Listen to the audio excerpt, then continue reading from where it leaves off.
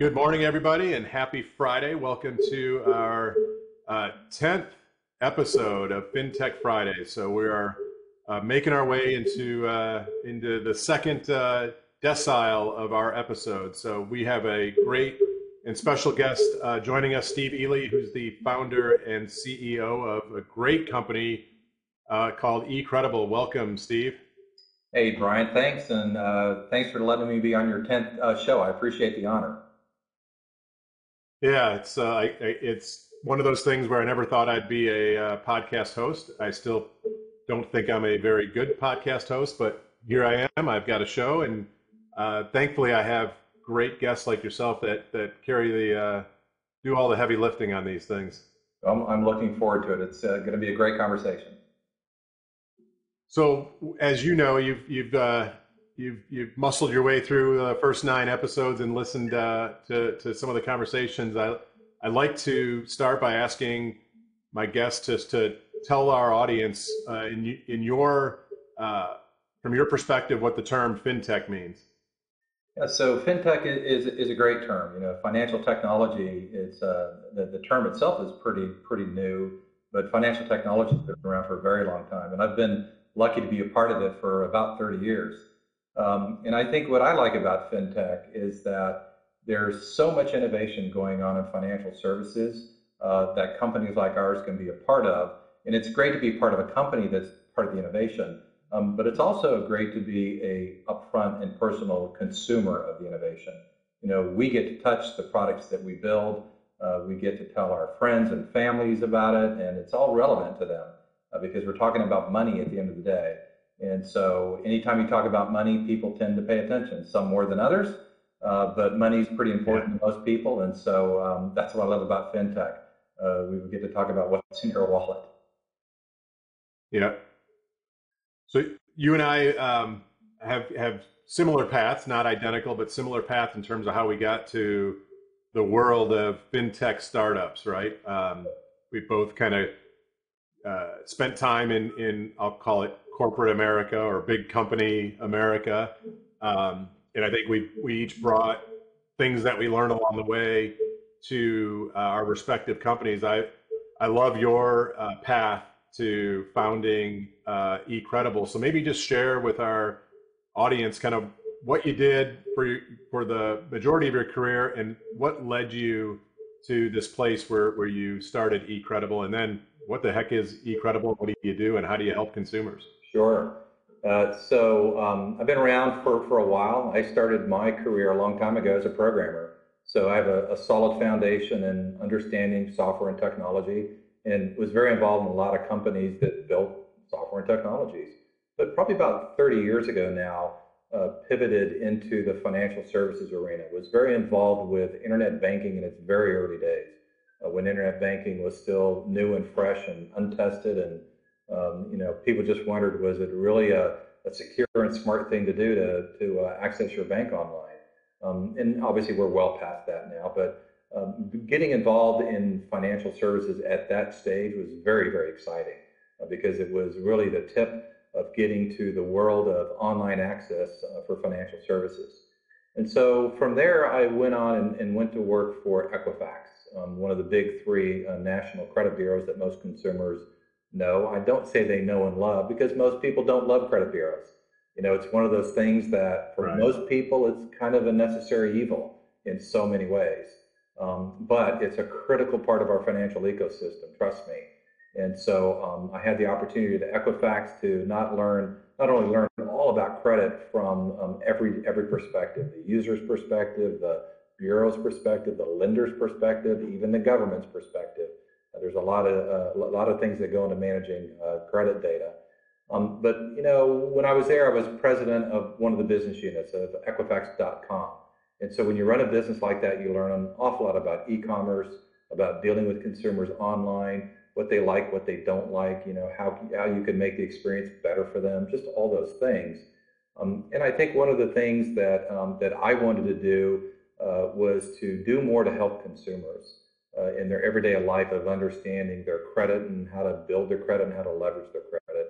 And so I left Equifax because I felt that I could do that better at a smaller company.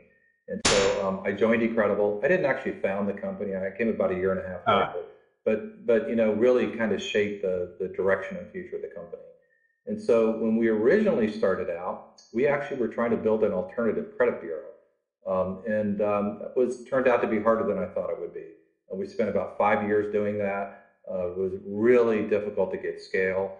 And so we pivoted a little over 5 years ago now into the model that we're in today, where today what eCredible does is we work directly with the consumer to help them include additional accounts in their credit reports that help them build better credit scores. And so if you think about who's that important to, it's really important to people that are really new to credit. Think of all the young people, the immigrants, the people that just have no credit history for whatever the reason. Getting started building credit in this country tends to be a bit of a catch-22. Nobody wants to yeah. give you credit unless you have credit. And so we thought, gosh, if we could solve for that and figure out how do we help somebody get started building credit without being, in a credit situation already, that would be a pretty powerful thing to do. And so that's really the problem that we solve for, is we help consumers report accounts they're already paying for but not getting credit for. And so those are things like phone and utility bills. Everyone listening to this call, I guarantee you they have a cell phone and they've got a cell phone bill, and so that's the first bill that we can take and say, hey, we'll help you report that to your credit report. That's going to help you get your very first credit score. And what we found that was interesting, Brian, was that in working with the credit bureaus and with the scoring companies like FICO and VantageScore, we focused on getting information into the credit report that would actually impact mainstream credit scores. We didn't want to build yet another alternative credit score. Alternative credit scores are useful for a lot of different use cases, but unfortunately it requires the lender to do a lot of testing and analysis and speak with legal and fair lending and compliance and marketing and the regulator. And there's just a lot of hurdles to get over in order to get a new score into the marketplace to get any scale. So we said, well, we've tried that. That's really hard to do. What if we could just get the data into the core file that lenders are already using? They wouldn't have to do any new testing. If we could get it there and affect credit scores they're already using in production right now, then it would just very nicely slide into the current underwriting processes already in place. And so that's what eCredible does. To be clear, though, it's most beneficial, as I said earlier, for people that in the credit industry we call them no-file and thin-file consumers. They don't have a file at all, and so we're going to help them get their first credit file, first credit report, first credit score, or they might be what's called a thin file, and there's just not enough information there to generate a really good credit score. So if we can help them add their cell phone, their power bill, their internet bill, their water bill, all these bills that a lot of us pay every single month, that could help them, cross over the credit chasm and really start to participate in the mainstream financial ecosystem. So I want to poke a little bit on that because I think the average consumer, when they think about those bills that you just described, probably falsely assume that they're part of their credit profile, right? Yep. And I say falsely assume because you answer this for me. If I have a Verizon wireless account, right? If I stop paying that, guess what? It all of a sudden will become part of my credit profile, but only in a negative way. Is that fair to say that those utilities, the cell phone bills and other are going to be part of your credit history, but only negatively if you aren't paying, and you're giving consumers a piece of technology and a tool to help them actually use them to their benefit, not just as a detriment. Is that kind of a good way to look at it? That's a great way to look at it. If you think about the telecom and utility industry, well, let's back up one step before I get there. The credit reporting industry. People think that a lot of people think the credit bureaus are owned by the government. And they have all these rules that the government mandates, dictates. They're not. They're commercial enterprises, all publicly held companies. But essentially, they play the role of aggregating all this information about us for financial obligations that we take on, or we're committing to repaying for. a credit card balance or a car loan or a student loan or a personal loan or a home loan. All those kinds of payments do show up in your credit report. But what's interesting is that that's all optional. The whole credit reporting industry is an opt-in industry. Nobody is required to report to the credit bureaus. People do it because they want to. Why do they want to? Because if I'm a credit card company and I issue you a credit card and you use that card to buy things, and now all of a sudden you quit paying me, well, the leverage I have over you is I'm going to report that you're not a good payer to the credit bureaus, which is going to hurt your credit score. I'm not going to come to your house and repossess the kitchen appliances or the new TV you just bought. There's the economics for that just don't work. Now, if I give you a car loan and you don't pay your car, yeah, I'm probably going to hire Guido to come by and repossess your car. That's kind of common in that industry. And of course, in the home ownership industry, that's a pretty big asset that if you don't pay for that, I'm sorry, but I am going to foreclose on your loan.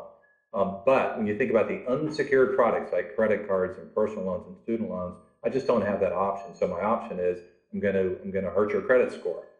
Now, if you kind of talk about the utility industry and the phone telecom industry, the lever they have over you is you don't pay your bill, they turn the service off. And so most people need their phone, they need their internet to work, they need their power to work. And so they have an incentive to pay that bill, but they don't really have an incentive to pay it on time. You know, if you pay 60 days late, so what? You get a nasty call from the phone company saying, hey, if you don't pay your bill this month, we're going to turn the phone off. Okay, so you pay your bill this month, but you don't have to pay it, within 30 days like you should. And so what our value prop is to say to that consumer is, hey, if you are paying your phone and utility bills on time, we're going to help you get credit for that. We're going to help you add it to your credit report, which can affect your FICO score and your Vantage score and other types of credit scores. So there's an upside for you, not just a downside, that if you don't pay it, it doesn't go and affect you this month. It affects you in 90 days when they basically close your account and they send it to collections. Yeah. Now you have a collection notice in your credit report, and trust me, you never want to have a collection notice in your credit report. It will kill your credit score. So you talked about the bureaus, and I just want to do a little side trip here, a little bit of history of the bureaus, because I've learned this recently. I just assumed, well, there's 3 bureaus for a reason. I don't know what the reason was, but it kind of made sense to me. Help me validate if this is accurate. The 3 bureaus, so Equifax, Experian, TransUnion. I think there's a 4th official one, but I don't know that they're really mainstream. But the 3 bureaus are geography based originally. Is that true? Yeah, it's very true. Experian kind of grew up in the West, TransUnion grew up in Central, and Equifax grew up in the East and Southeast. And so when you think back to the days when getting your hands on this data was not digital, it was to some degree manual. In the beginning, it was all manual. And then in the 70s, it did evolve to being stored in computers. Even then, though, getting it to the computer in those days was somebody generating a tape out of an accounting system, and you had to mail the tape to a credit bureau. If you can imagine that was extremely difficult and time-consuming and expensive. But because of the logistics of getting your hands on the data, it naturally was regionally based. When I worked at Equifax, one of the things that shocked me when I first got there, when I learned about their history, they're an old company. They started in 1899 in Atlanta. They started out of doing what was called a retail credit, where they were working with department stores and grocers, and they would literally go to breakfast every Friday morning, and everybody would kind of share notes on saying, oh, Joe's a really good payer. I've extended him credit. He pays for his groceries on time, and Sam, he's not so good. He hasn't paid me in 3 months, and so that would tell the other retailer in there, I'm not going to give Sam a line of credit. If he's not paying his grocery bill, he's certainly not going to pay my bill. And so that's the way that all started. And then, it evolved into getting it into files. And so that's why even today we talk about credit files. They were literally hanging files in folders sitting in buildings that people updated. They would go and just that update in that file. And so we talk about the concepts of no file, thin file, and thick file. That's what they come from. No file was somebody that didn't have a file on. Thin file, hey, they had a file that said maybe 1 or 2 accounts. And thick file was the guy that had a whole bunch of, information in his file, so you could look through a lot of information to understand them. So it kind of evolved through all that. Then in the 70s, it got automated. And then, like I said earlier, when I showed up at Equifax, they had acquired 400 credit bureaus in the 70s, 80s, and 90s. I thought, 400, how could you acquire 400 credit bureaus? There could possibly couldn't be that many, but there were. There was a little credit bureau in a little city in the middle of nowhere.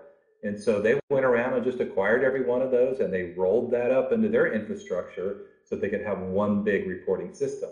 And then starting in really the 2000s, and probably more even around the mid 2000s, 2005, 2010, that's when it kind of tipped over to reporting becoming very national in nature.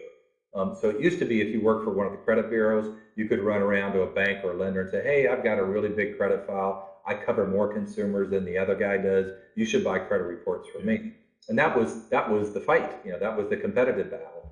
But today, that's just not true anymore. The coverage is pretty similar across most credit bureaus.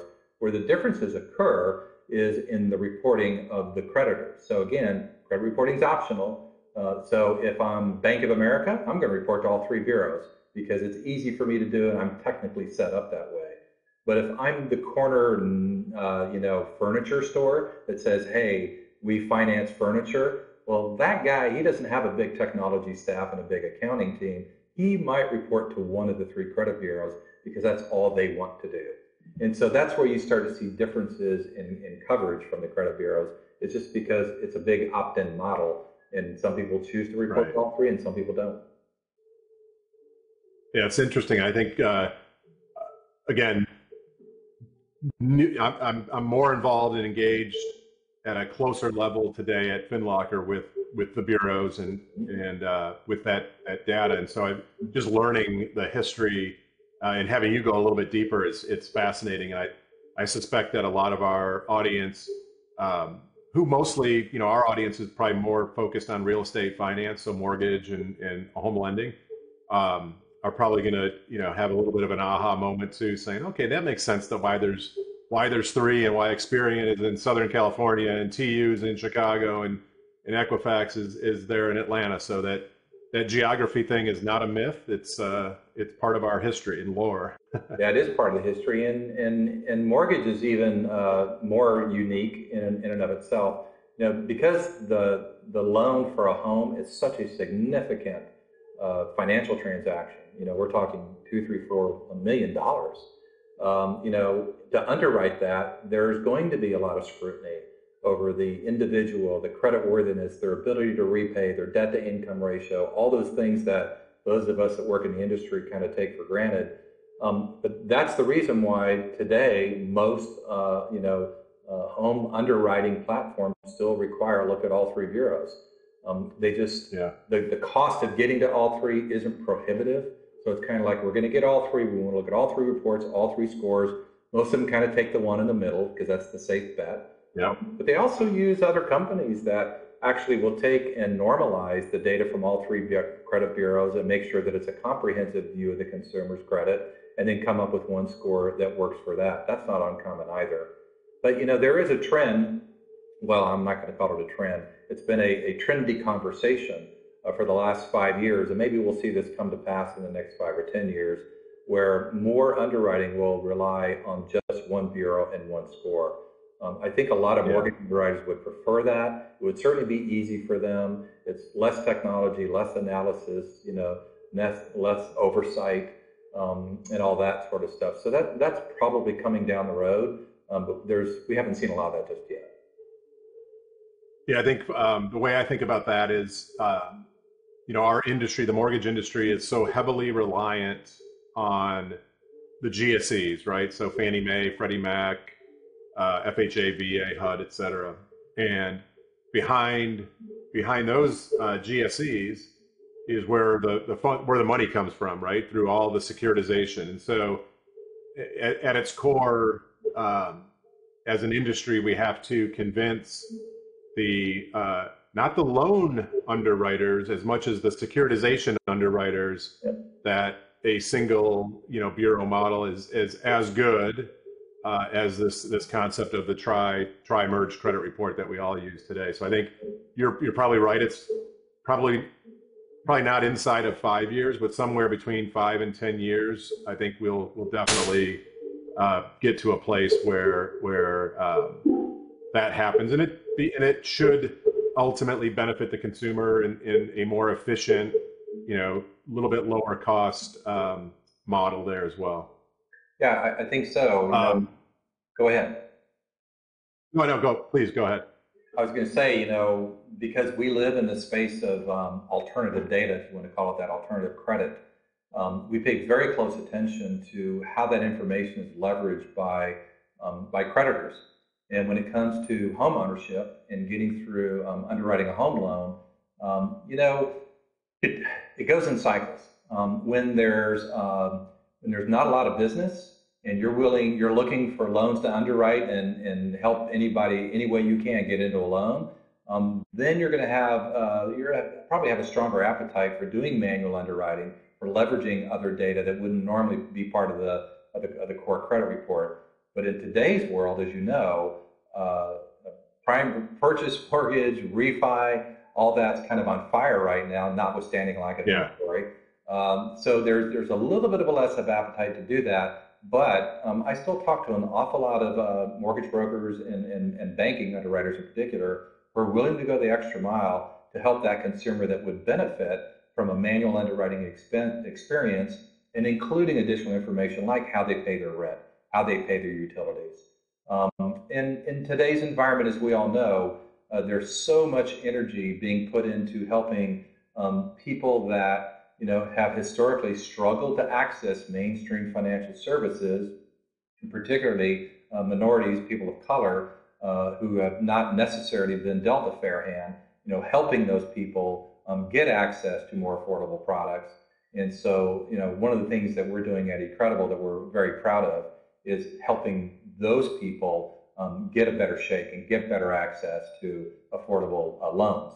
And so using alternative data like your rent and your utilities and things of that nature can help those people in many ways. Not always.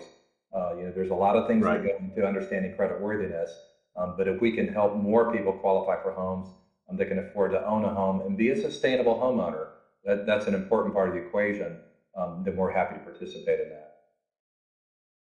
And I think I love that. As you know, we kind of share, our companies share a mission in that respect. But it's, for our listeners, our audience, there is no, magic bullet, silver bullet, quick solution.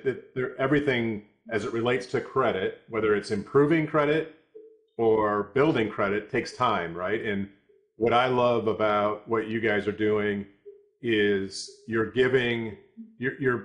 helping create a path for consumers who are credit invisible or light credit, get on a path to get them towards a place where they can be ready to participate in the homeownership cycle. And again, there's no quick fix. I think the average loan officer typically doesn't have the patience to endure the time it takes for someone to get themselves ready. And I think platforms like eCredible are a way for originators to extend their engagement with their prospective customers in a meaningful way and give them a path that, like, it could take months, could take a year, depending on the individual.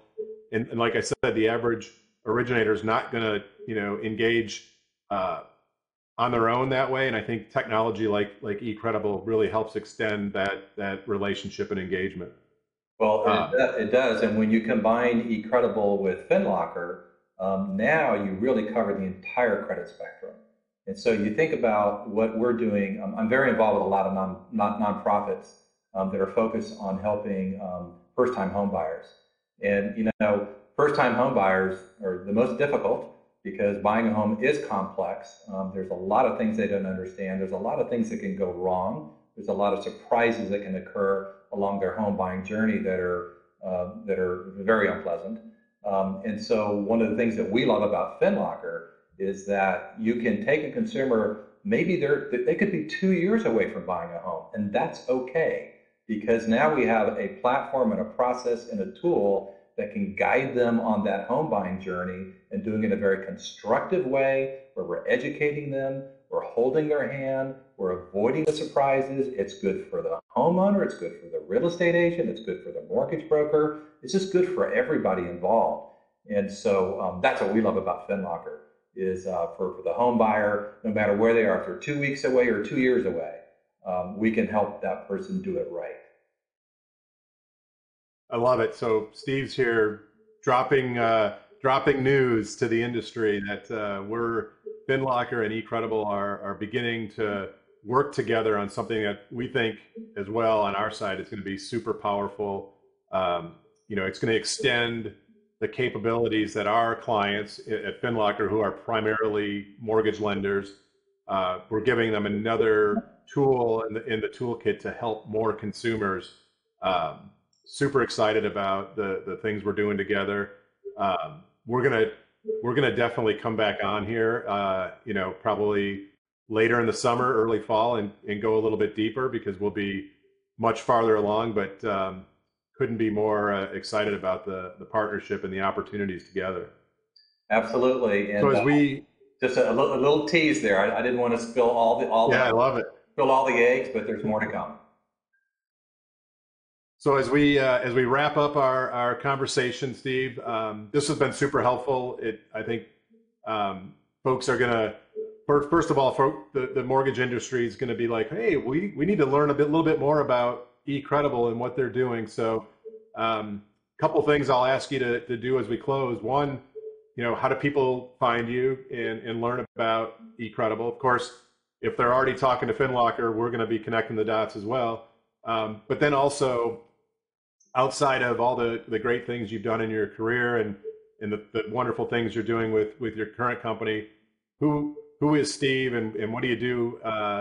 What's cool about you outside of work that you'd like people to know about? Let's start with how we find you and get in touch with you. Sure. So our website is ecredible.com. That's spelled ECREDABLE.com. And you'll go to ecredible.com, and we technically have two websites, one for the consumer and one for the small business owner. We do very similar things for small business owners that we do for consumers. Without just saying, hey, I love my family, do everything with my family. I have two boys I'm incredibly proud of. I love those guys to death. They're now 24 and 22. My personal passion is probably cars. I'm a car guy. I went to high school in Stuttgart, Germany, which is the home of Mercedes and Porsche. And so at a very young age, got hooked on German cars and performance cars and have been a Porsche fanatic for a very, very long time. And I love Formula One racing, just about any kind of racing. But that's kind of my big thing. If there's a Formula One race within 1,000 miles, I'm there. Been to a lot of Formula One races in Germany and just love the car scene. I think it's fantastic.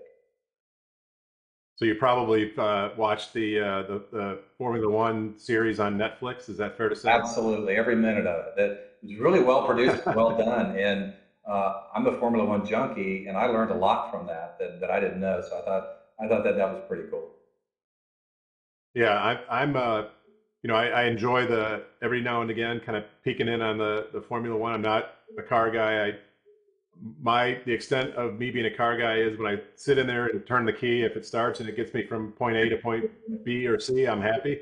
But that Formula One series is now on my short list because everybody I've talked to, whether they're car aficionados or not, have said it's just a phenomenal look at the real behind the scenes reality of Formula One racing.